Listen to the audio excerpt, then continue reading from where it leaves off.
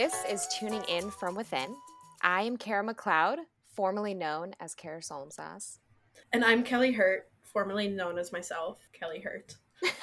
And we are the Jackies of all trades, masters of one, and that is public health.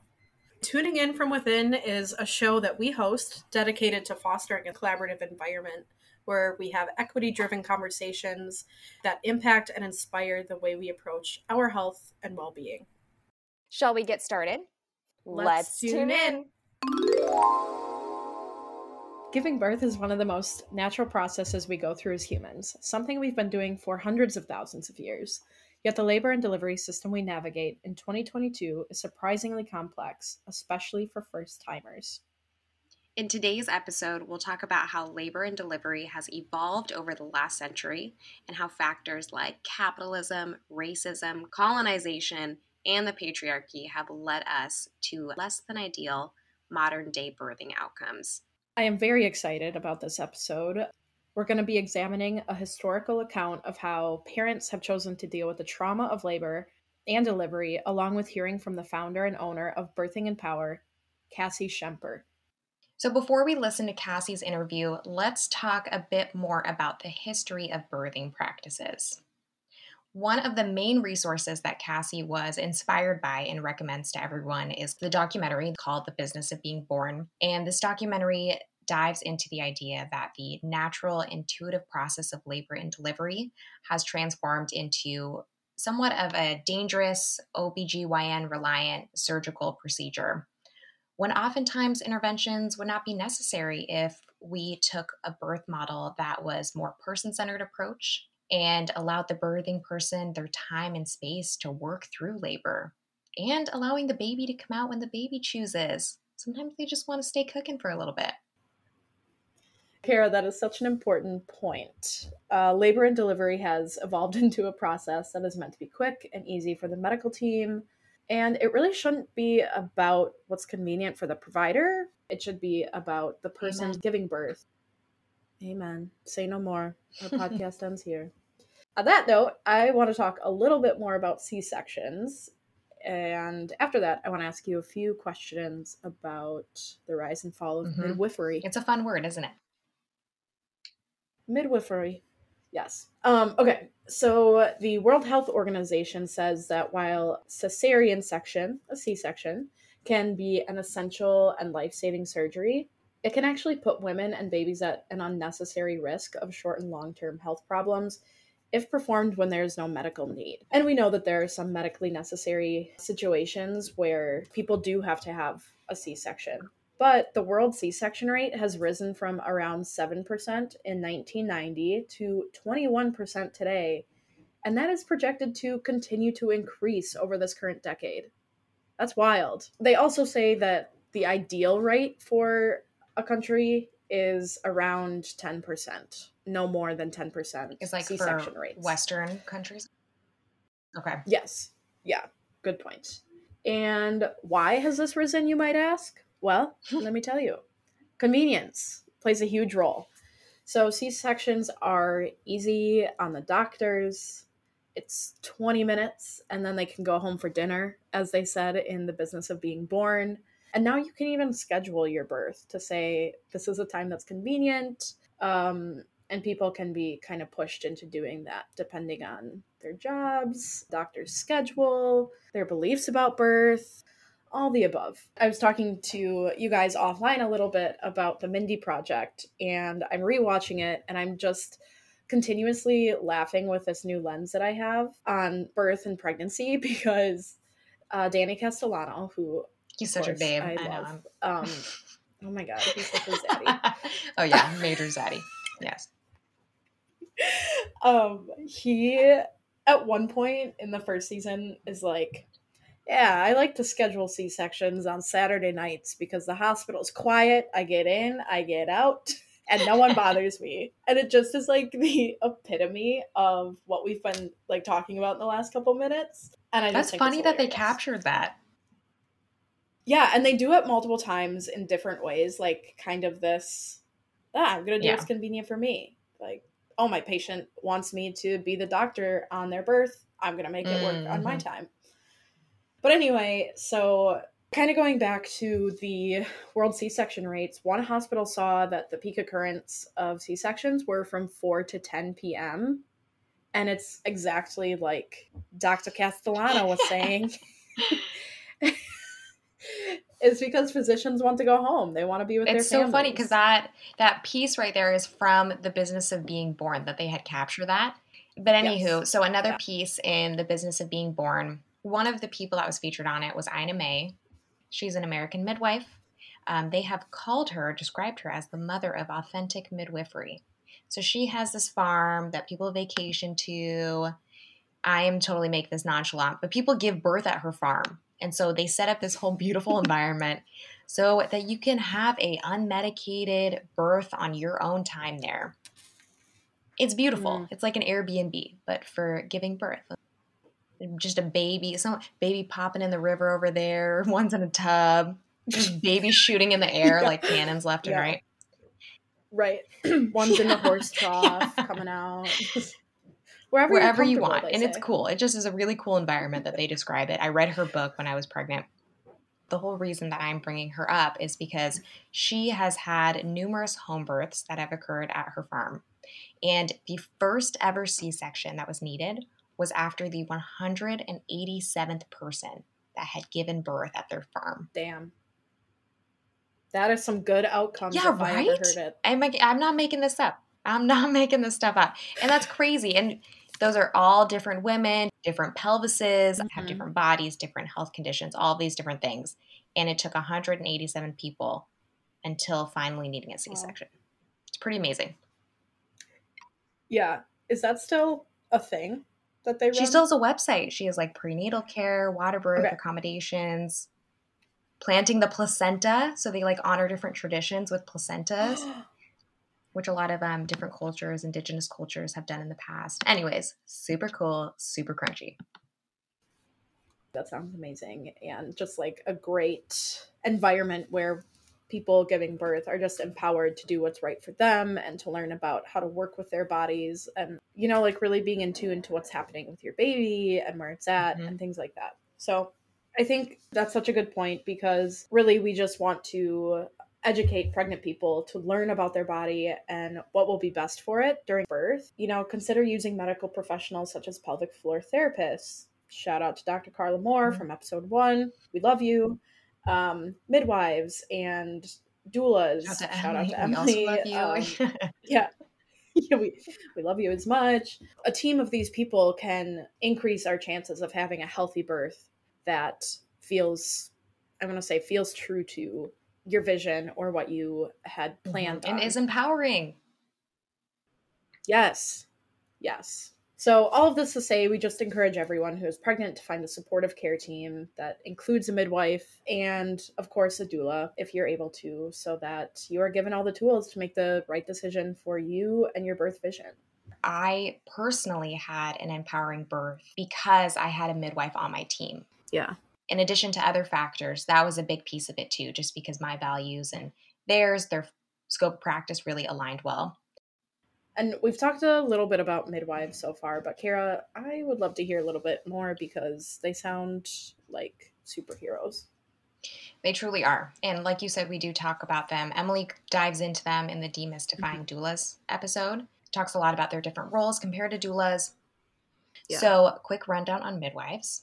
In the U.S., you will commonly see 3 types of midwives. The first one is a certified midwife. Second is a nurse midwife. And then the third is a certified professional midwife. So that was the CPM was the midwife that I had. Okay. So really the differences are the scope of practices. So certified midwives and certified nurse midwives both hold a graduate degree from an institution that's accredited by the American College of Nurse Midwives. Okay. And then the certified CPMs. So CPM, you do not need an education. From what I found, you don't need a formal education like that, except for the schooling that you need to become a certified professional midwife, which is kind of cool in its own way because to me it reminds me in a sense of how the community health worker realm is functioned, of how it can be people that come from the community. You aren't held to the standard of having to go to education. Let's say it's a part of your Mhm. culture of learning midwifery practices or whatever the case might be. It seems like it's more of an equitable route to becoming a midwife. Yeah, that's what I was thinking. And even just the idea of like college isn't accessible for some people. So to Yeah. come right out of high school and be able to, or school of any kind, to Mhm. come right out and say, like, you know what, I'm actually really interested in birth and the whole practice around it. And being able to get that certification is really cool. The one thing I will say is that certified nurse midwives, or CNMs, have the most flexibility with where they're able to Okay. practice, what they're able to perform, being able to prescribe medication, which with CPMs, it is more limited in a sense. And it's also not widely accepted by all 50 states. Same with certified midwives. Nurse midwives are. Interesting. Right?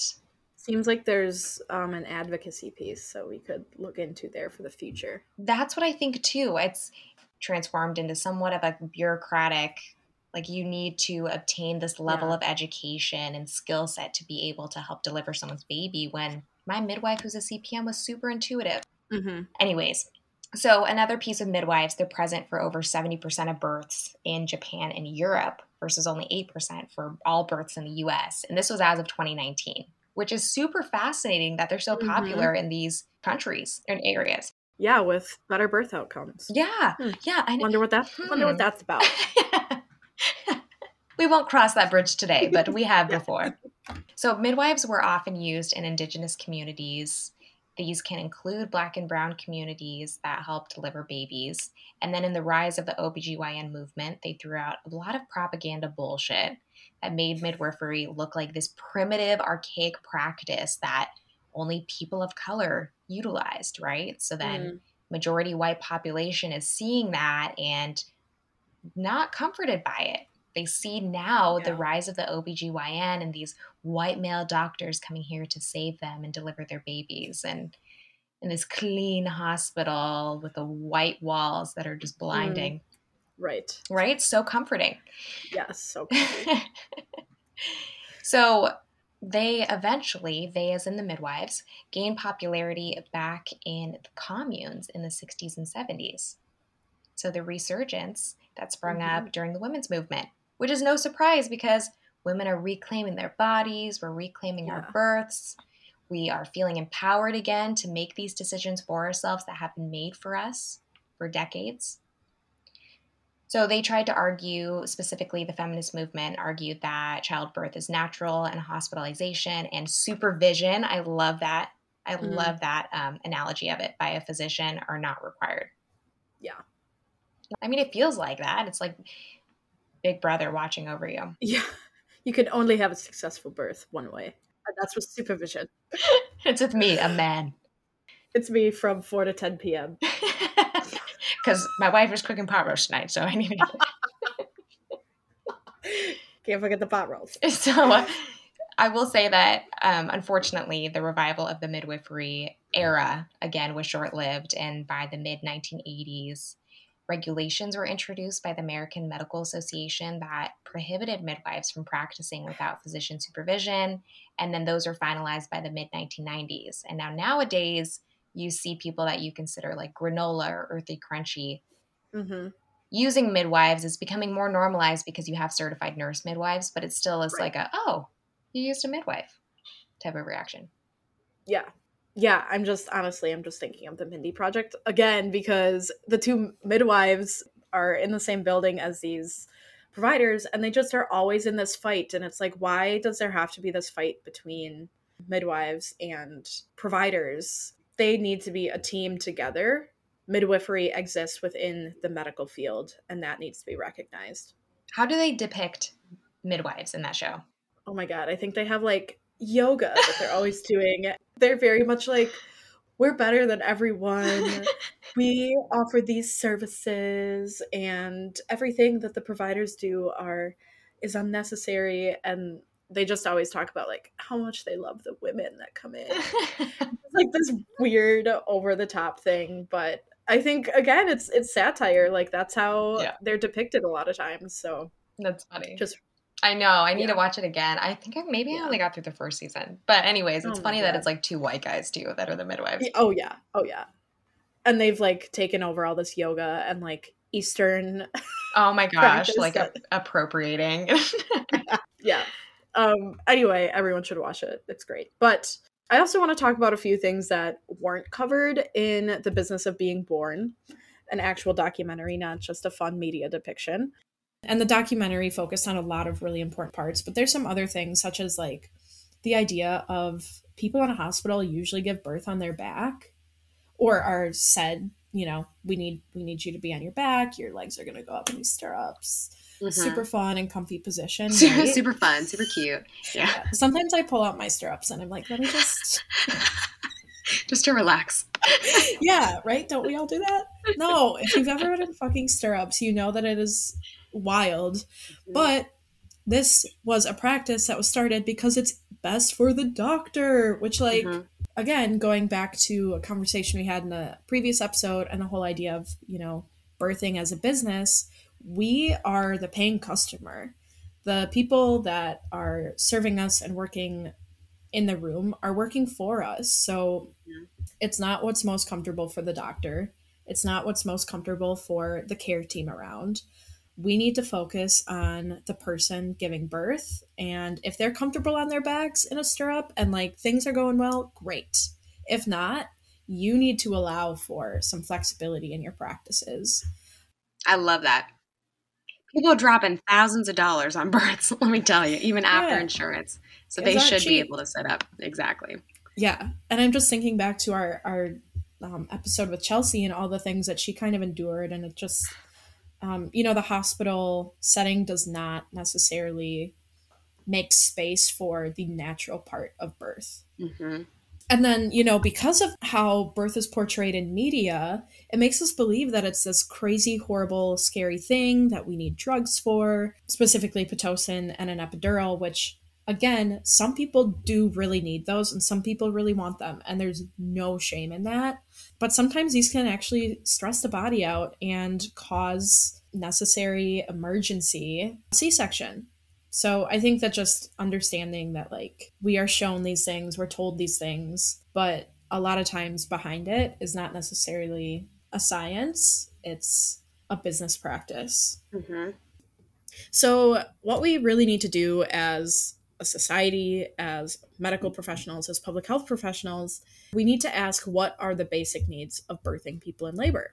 Biology is super unpredictable and you never know how your labor and delivery will play out. So it's really important to communicate with your support team, you know, which ideally, as we talked about, includes a range of both holistic providers as well as medical professionals to determine what your wants and needs are and how they can best be met for your personal situation.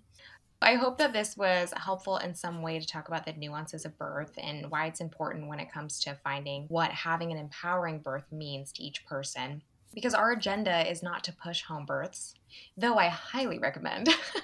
It is to provide you with ample information to create your own birth vision, which we'll talk about with the recording that's coming up here soon, that really aligns with your wants and needs. And I think a lot of times moms go in and the only thing we really want is the baby at the end. We don't really care about the process, or maybe we don't have time to care.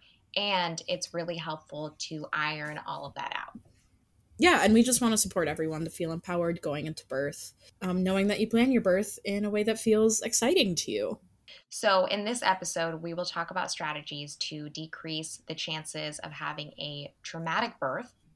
And one of those ways will be discussed by our guest today, Cassie Schemper, who is my birth educator, who is just awesome and is just killing it in the birthing world and realm. And she breaks down how to have an empowering birth by ultimately creating a birth vision.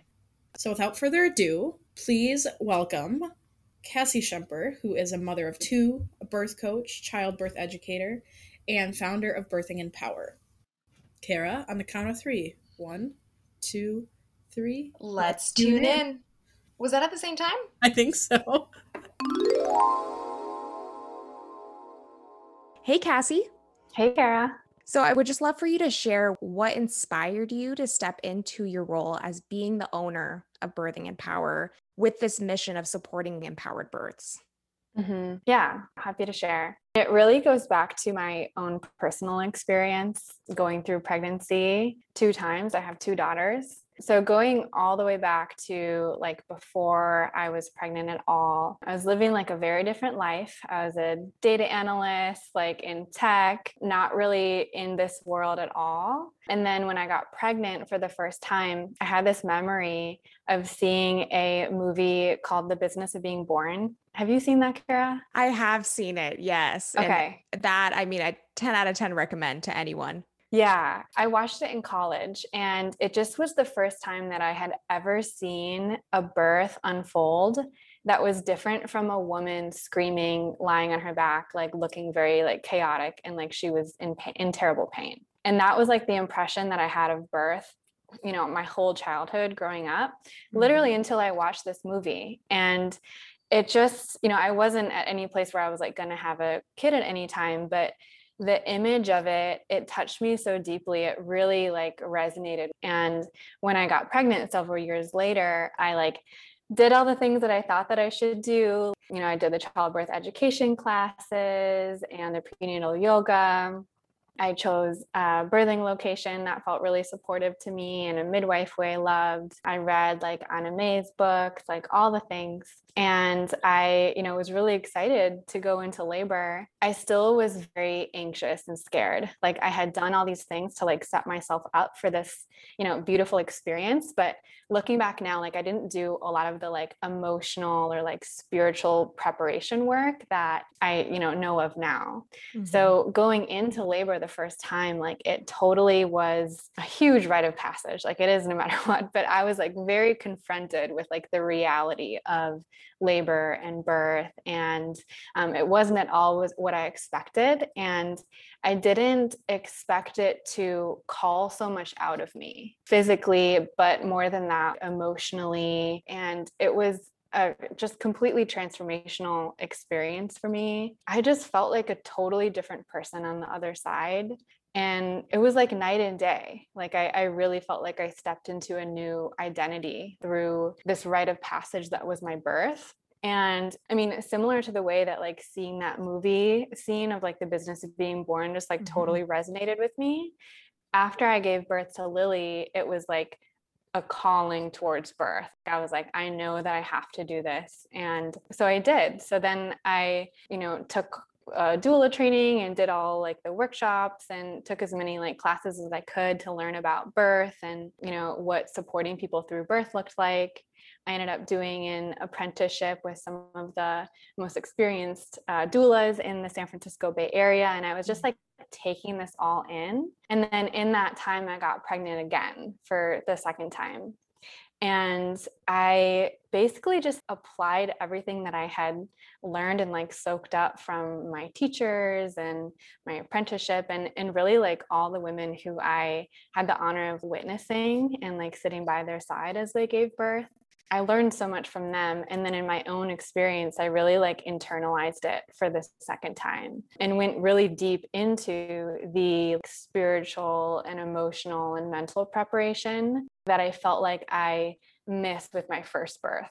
So I went really deep into that, and my birth unfolded totally different. It was so much less confronting because I had already like done the work to like show up to that moment, really ready to just surrender to it, like surrender to however my birth unfolded, and truly like trusting myself in a way that I definitely didn't my first birth. It was after that I had the vision to start Birthing in Power and really like share not only the logistical and information that I had gathered and learned, but also like the kind of building blocks of what it takes to really have a empowering birth experience, like no matter how that looks for you. So that's kind of how it started. And I love that you say building blocks too, because so I am going into this having taken Cassie's course, and she really breaks it down into smaller, very tangible steps. And so it's not this overwhelming thing where she's just touting, oh, have an empowered birth. I mean, there's different things that you can really incorporate and pull from it. And that just makes it so simplistic in a way too. It might be helpful to like explain what I mean by like an empowering birth experience, because to me, like it's really, I don't mean natural birth. Like I don't mean unmedicated birth. Like that's not my definition or distinction of like an empowering experience. And then it's also not about if your birth goes according to plan or not. Right. So this is like a misconception that I hear a lot of, like, okay, if I have a plan like for a natural unmedicated physiological birth and then it unfolds in a way where that's not the case, like I have to get an induction or I end up getting an epidural or I end up having a cesarean birth, then does that mean that it's a failure? That's not what makes it feel empowering or not empowering. Like I've been at births before where they wanted an unmedicated natural birth and that was their plan. And if you look like on paper, it unfolded exactly the way that they wanted to. No interventions, labored at home as long as possible, like all the things were ticked off. And yet when they share their experience after, they don't describe it as a positive experience at all. Like they're like, I actually was really struggling like in my labor and like I was not in a good mind space. Like I felt like I was suffering. It was really difficult. And then on the flip side, there have been many births, my first birth included, where it's like it ends up from the outside looking completely different than what they had originally intended. Like the birth location changed or they get an intervention that they didn't expect to. And yet they really love and cherish their birth experience and their birth story and really feel like they were able to meet those moments of challenge and really feel empowered to make decisions, right? And where I see people have negative birth experiences or disempowering birth experiences is when it feels like their birth got away from them in a way. It was like out of control. Things started happening. All of a sudden I was here. I didn't know how I got here. Like it's kind of that disconnect of like not feeling like they were the ones to really be in the driver's seat of their birth. And also I find people have negative experiences if they don't feel respected by their support team, by like their care provider, whoever's in the room, and they don't feel supported. I'm really happy that you defined that because I think that's really important.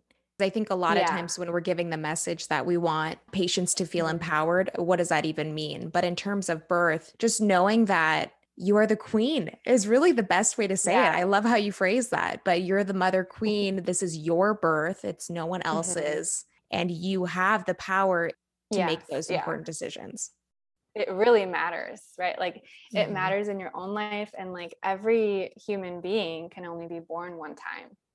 So each one is a really significant event for you, for your family, for your baby, and for your community as well. Like it's a huge event. No, that's beautifully said. And I think it's because I'm coming up to the end of it. And I know part of your course, you really talk about listening to those birth stories, which I definitely have. And I think the majority of them, though, that I have found, they just talk about how amazing their second birth was, or their third birth was, or their fourth. I just keep hearing like, oh, the first one, the first one is the hardest, is the longest. I've actually had conversations with people before who are like, okay, I'm not going to really prepare like for this first birth, but for the second one, I'll like do more preparation. And I'm like, what? Like, I've got to get you more first time birth stories that are Please really epic. do. Definitely. Yeah, I will. So going back to what you had touched on when you were explaining having an empowered birth, you talked about how a lot of people set out these birth plans. And one thing in your course is creating a birth vision. And so I would love for you to go into that a little bit and explain what really is the difference between the two and what is the point? I mean, why create a vision? Yeah, that's a really great question. So birth vision versus birth plan. A birth plan is the classic thing that a lot of people know about. It's like the one pager that kind of has like the bullet points of like, these are my preferences. Like, these are my birth preferences. I would like to decline a heplock. I would like to not be offered an epidural, the how-to. And then the birth vision is larger than that. It encompasses the birth plan, but it's really more the energy of the room, like the feelings that you want to feel, like the images that come to mind, like the moments that pop out, the qualities of like how you would want to describe your birth. And then ultimately like the values that represent that. So I think of a birth vision as kind of like your North Star, right? So it's like, it gives you somewhere to orient toward, but it's much bigger than the actual how-to decisions of a birth plan. So sometimes the graphic that I use is, up in the sky, like imagine it like top right corner, like guiding you. And then your birth plan is like the arrow to get there, right? And without a birth vision, the arrow doesn't really have anywhere to point. Like it's kind of like aimless. But also having that birth vision, you realize that what you actually want is so much more and deeper and different than the actual birth plan. So what I normally see is either one, people go into the experience wanting to be super open-minded to however it's going to unfold. And what that looks like is I'll be like, tell me about the birth that you want. Tell me about, your plans, your intention. And they'll say something like, oh, well, we'll see what happens. Like, I'd love if it was, X, but it's totally fine if that doesn't happen. Or, this like Y would be nice, but I'm not attached to it. And it's like this constant kind of wanting to stay in this place of not claiming what they actually want. I totally get it. And I think that it makes sense. And I think that it comes from this place of not wanting to set yourself up for failure in a way, right? And it's like a lot of people who I work with, they have this fear of failing at their birth. And in my opinion, like there's no such thing as failing at your birth. Like you cannot fail at your birth. And when I see people cope with that fear in a way that's actually like not making a solid plan or like not claiming what it is that they actually want, what happens is they end up not being able to step into that leadership role that we talked about is so key for like having an empowering experience. So if you go in like really wishy-washy, then you're not going to be able to be like the queen of your birth because you don't even know like what you want, where you're even guiding the birth experience. How can you, prepare for something that isn't even clear to you? So that's like the first thing that I see some people do. And the other thing that some other people do, I want to say myself included in this, is kind of the opposite. We really are clear on what we want and we kind of obsess about the birth plan. So it's like, we'll, get really detailed in what it is that we want, how we want it to look, and be really attached to that. And what I see with people who do that is it's anything that's not their plan begins to develop a lot of charge around it and becomes something that is bad. And like, a lot of people aren't even willing to like think of that. It becomes something that you completely push away. You don't allow yourself to be flexible at all. So that is like the other kind of thing that I see some people do. And my intention with having a process of creating like a birth vision is to kind of work with both of those tendencies. So if your birth is unfolding in a way where it's like, it's not following that straight line of your birth plan, like there's a little bit of deviation, the natural like ebb and flow where it's not unfolding how you perfectly imagined it, you don't freak out because you know that ultimately those things aren't what matters most. It's all in service to this greater vision that's more important to you. And I'm envisioning that again, because I took your course. And so I imagine the squiggly line that still makes it to that North Star or that birth vision. Yeah. The most important part is knowing why these things, these like ideas, these moments that you're really excited by, or the feelings that you want to feel in your birth, like actually understanding why those things matter to you. Like that is essential. And that is what's missing in a birth plan. Yeah, I agree. And what really connected with me was the creating of the values that made up the foundational pieces to your vision.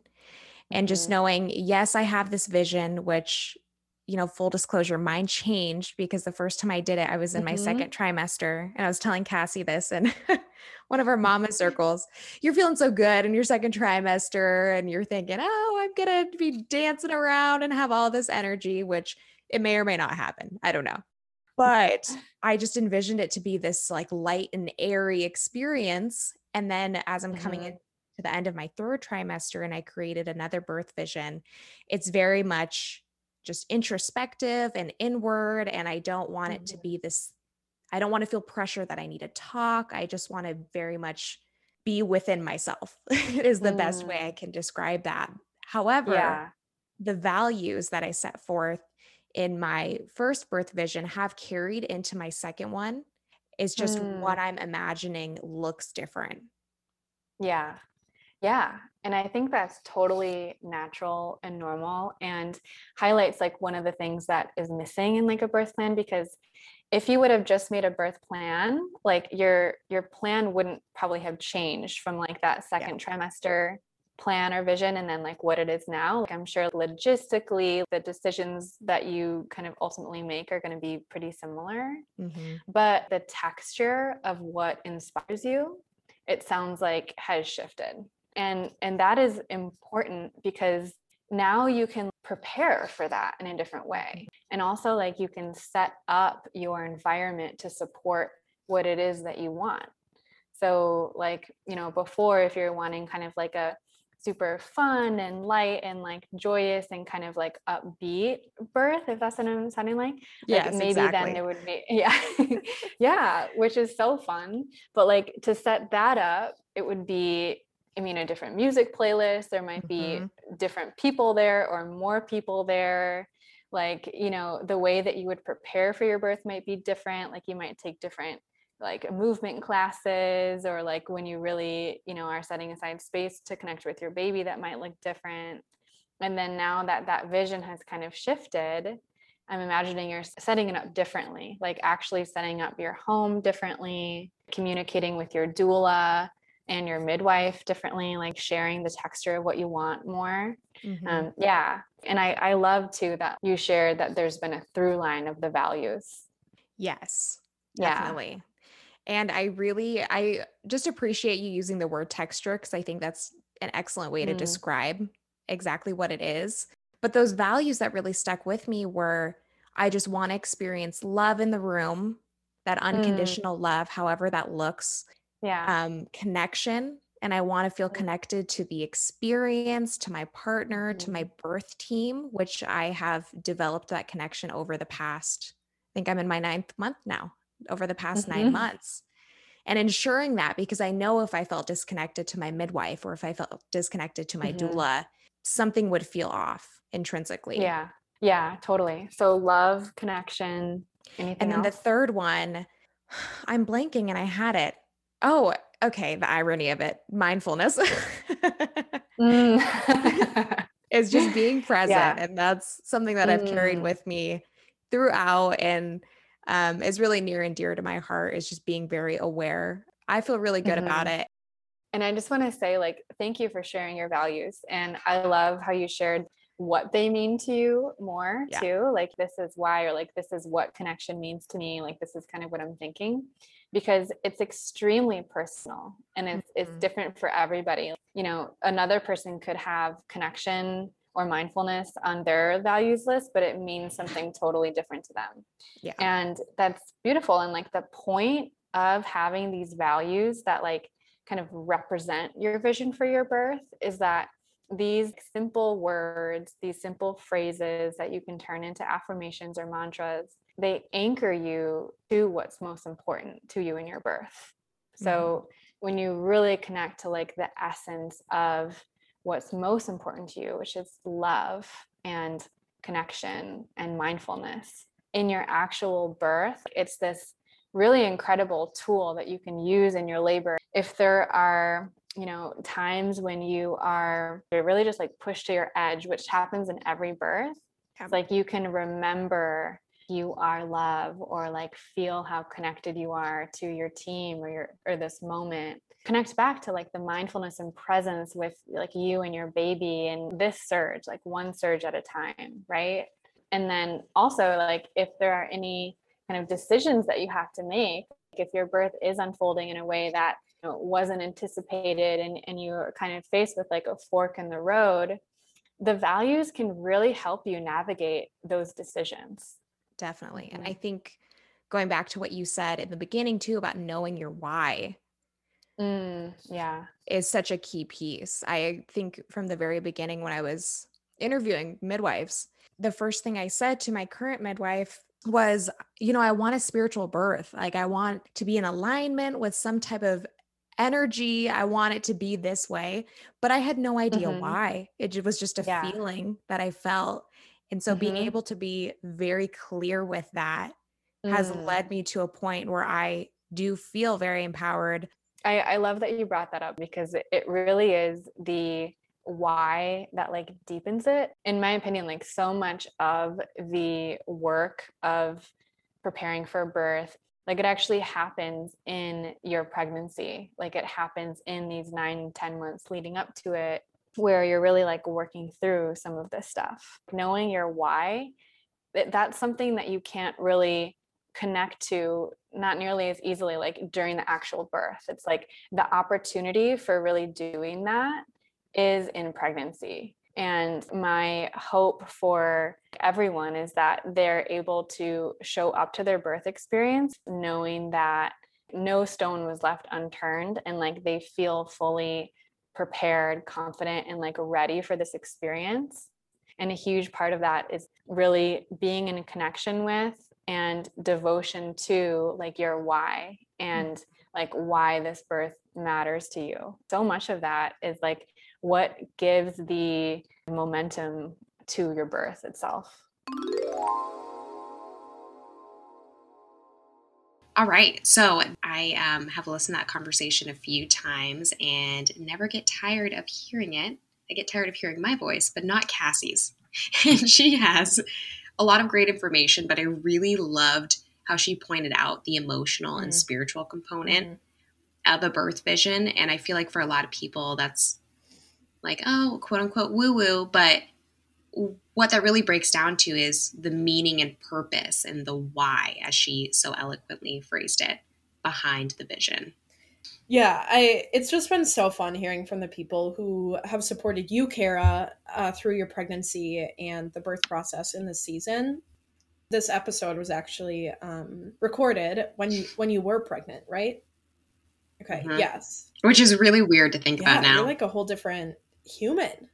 I'm the mother queen now.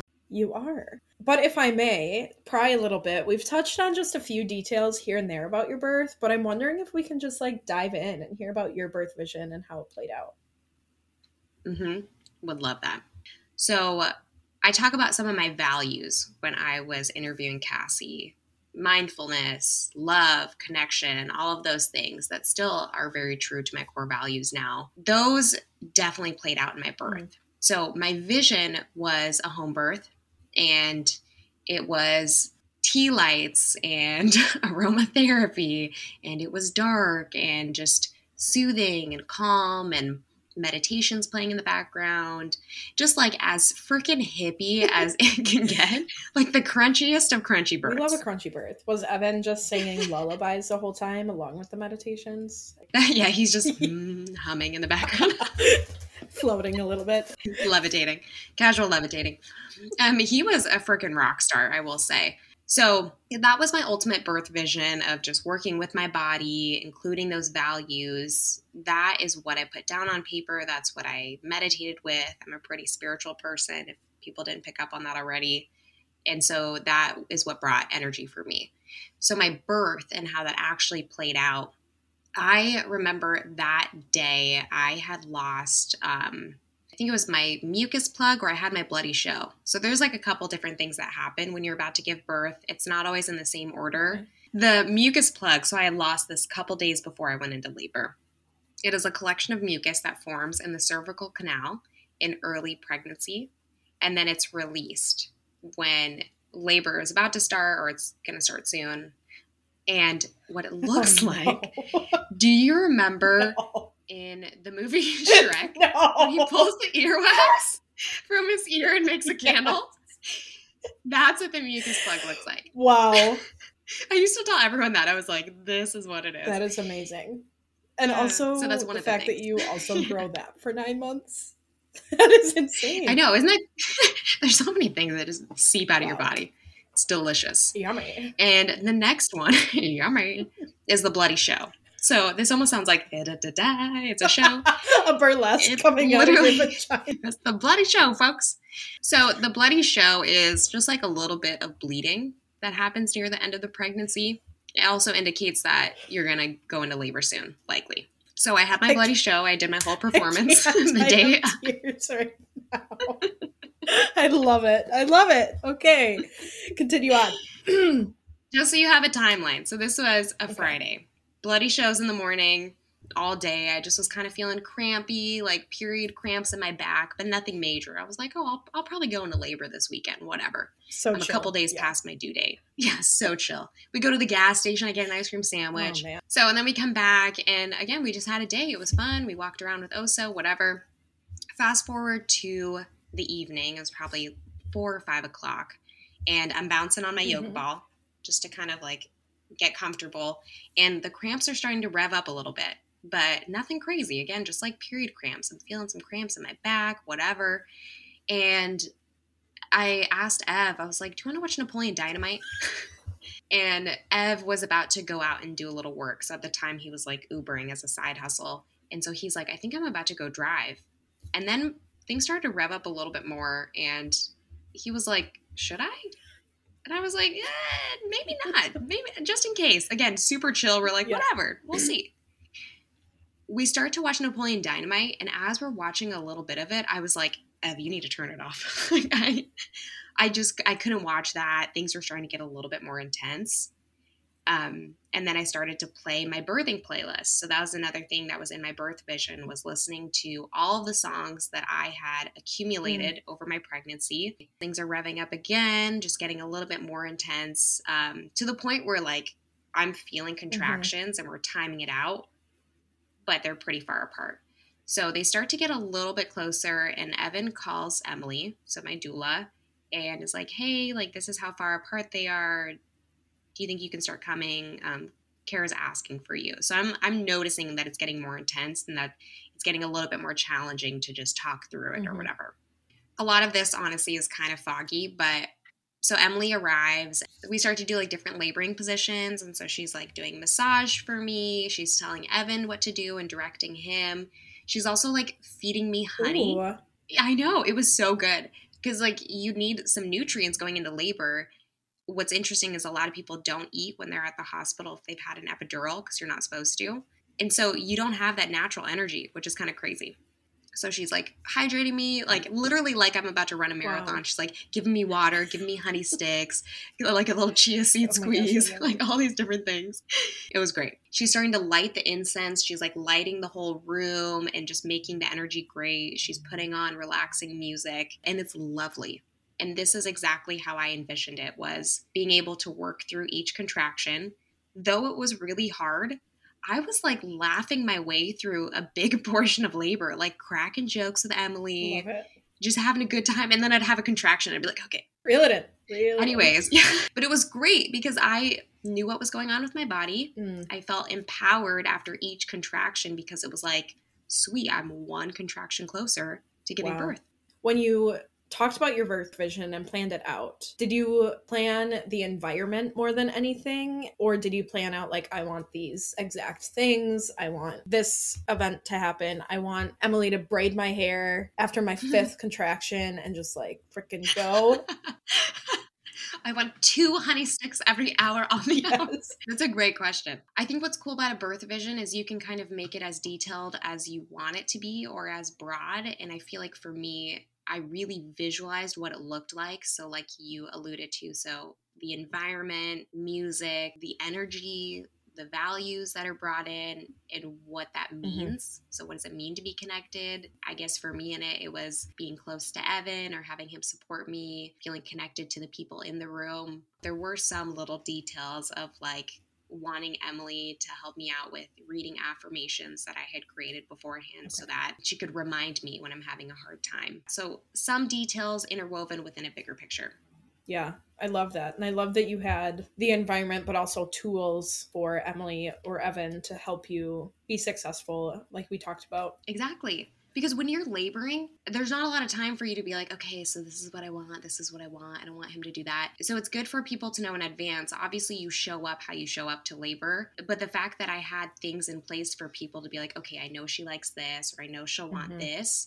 Or the fact that Emily facilitated a lot of that too, of like, hey, Evan, don't do that, or do this, hold her this way, was really helpful. Because you don't want to be thinking, like you want to be feeling. So was laboring for a while, just in my bedroom. Emily was there. Eventually got closer, so my midwife showed up. She was trying to get the tub ready because that took a little bit, and get warm water that was placed in the living room. Oh, all the while, Oso, who is my black lab dog, was just chilling. I mean, he was by my side the whole time, so calm. He was just fantastic. I know, dogs know. So my midwife comes in and she is checking the baby's pulse, and so she's kind of doing a couple things. The entire time she did not check my dilation. So that's another thing when you go to the hospital is you check the cervix and how dilated you are, right? You know how you're always talking to people and they're like, oh, I was 5 centimeters for like 5 hours. Yeah. She never checked and I didn't even realize, but it takes something that needs to be inserted into your vagina to do that. Oh,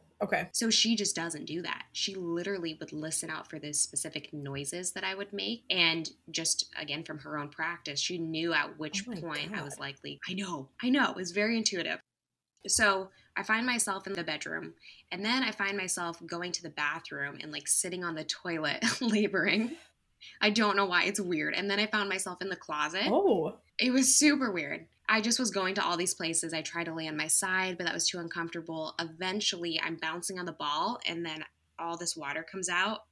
This was like a couple hours into labor, and I was like, oh my gosh, what just happened? And they're all like, oh, her water broke. Like, it was just casual. And that's another misconception, too, is we think, oh, once her water breaks, she's going into labor, or sometimes it breaks during labor. Sometimes it breaks weeks in advance. Yes, weeks in advance. I know. Sorry, I'm throwing out a lot of wows right now. So we eventually get me into the tub, and it was freaking amazing. It was incredible. I wish that every person can go into a tub at some point, whether you're in a hospital or not. The water is so relaxing. It's so calming. And it just made it a lot more easier for me to tolerate the contractions as they got stronger. At one point, I was having contractions to where it felt almost like food poisoning. Like my body was curling in itself a little bit. And I thought I was going to throw up. I didn't. I just breathed through it. And then eventually I had to poop. And I like literally pooped in the tub. Such a freeing experience, I'm sure. So I pooped in the tub.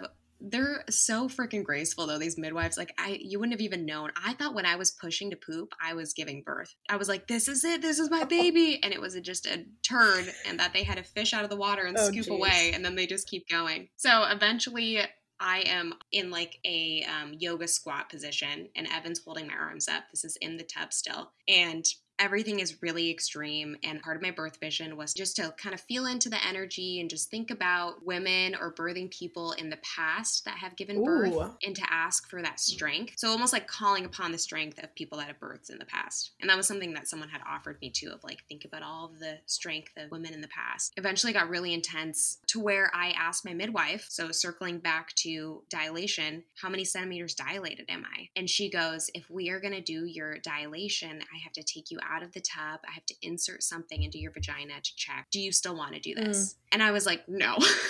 Yeah, that sounds terrible. No, it's like, it just totally would disrupt that process for me. And so she said, what you can do is you can stick 2 fingers up your vagina and see if you can feel her head. Oh my God, what a crazy thing. Holy frickin' shit. I know. I shoved my fingers up. She was 2 knuckles deep. That was her head. Wow. I know. It was like really crazy to think about. Yeah, I'm like mind blown. So that was the process though. Like I was in that active labor phase where it was time to push, and my body just knew. So it's just like the feeling of needing to expel something. And I think that's why I felt like I had food poisoning earlier on. As I'm pushing, the way that my midwife had told me to push is like when you're pooping, which is probably why I took a dump earlier in the tub. Classic mix up. Happens to a lot of people. You know how like you kind of hold your breath for a second and then you push and then you release? Yeah. That's how it was. Oh my God. Pushing. Obviously like a little bit crazier. Because you have a human. 2 knuckles deep at this point. This is a bigger poop happening. And so I'm doing this for like 10, 15 minutes.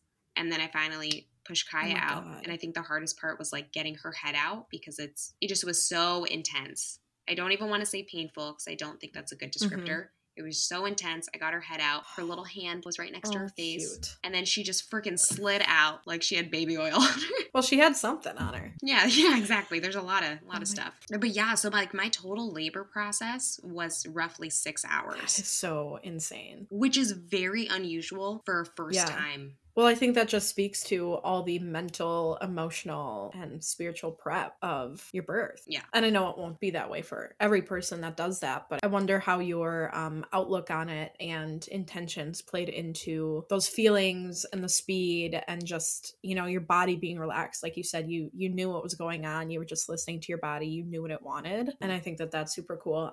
I think the fact that at this point, like I didn't have any drugs, whatever, I just experienced an immediate natural high. I was like, couldn't even feel anything. I felt great. Fantastic. She was on me. I was like, oh my gosh, oh my gosh, oh my gosh.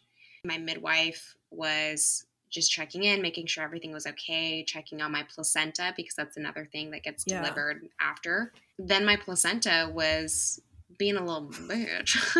Really? It came down to the placenta. Yeah, it was the placenta. It's personal. So she was, she's a she. She was not coming out.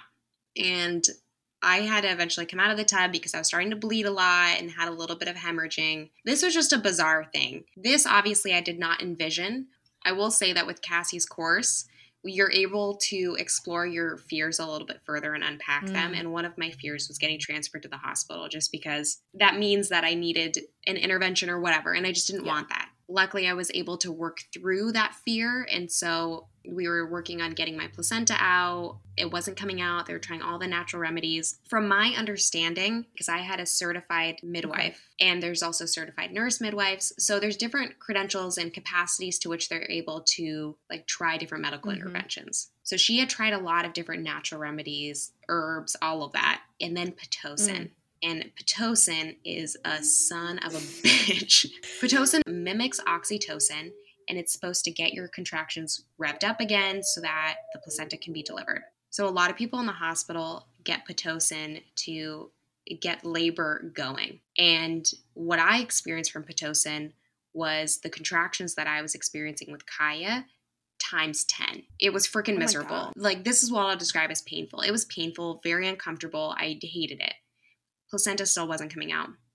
So I eventually needed to get transferred to the hospital. Luckily, St. Mary's was like literally around the corner. And I was admitted in. They just checked a couple of things. Pretty much all they did at the hospital was reach their hand into my vagina and pull the placenta out.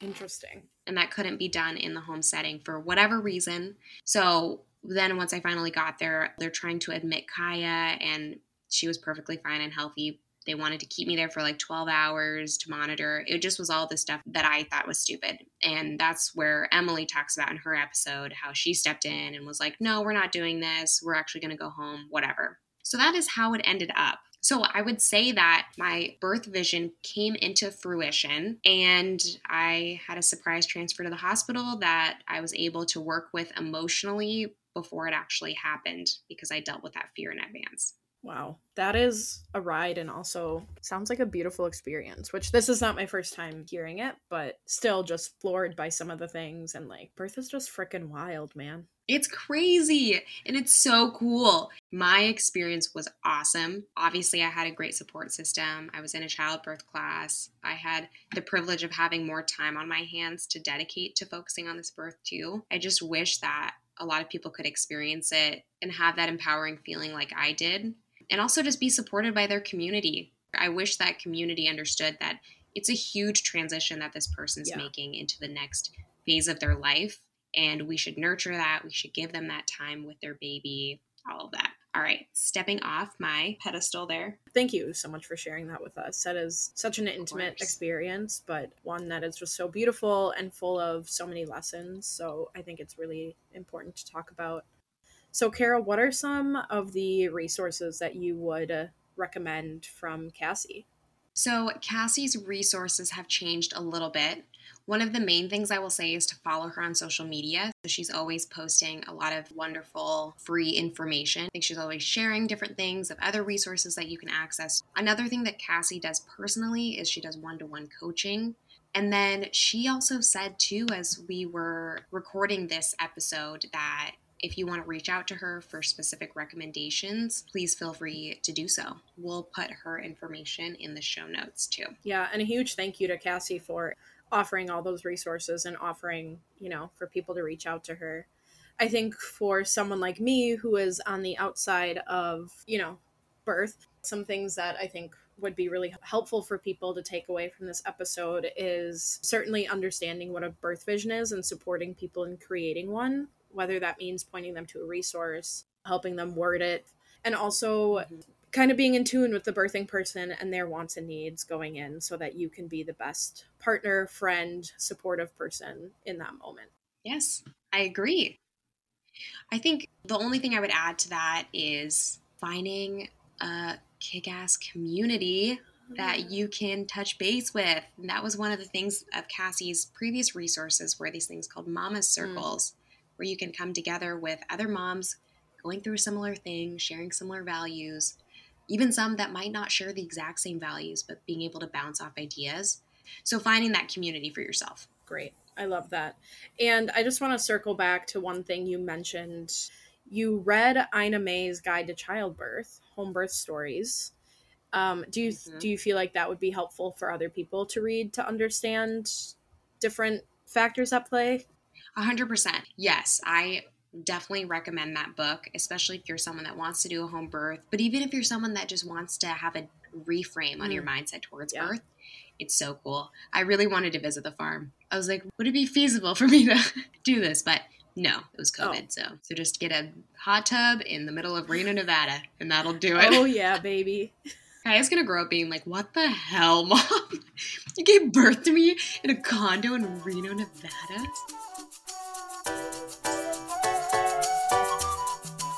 If you like what you heard, make sure to follow Tuning In From Within on Apple Podcasts, Spotify, or wherever you listen to your favorite shows.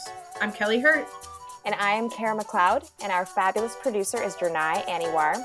Thanks for tuning in. Tuning out for now.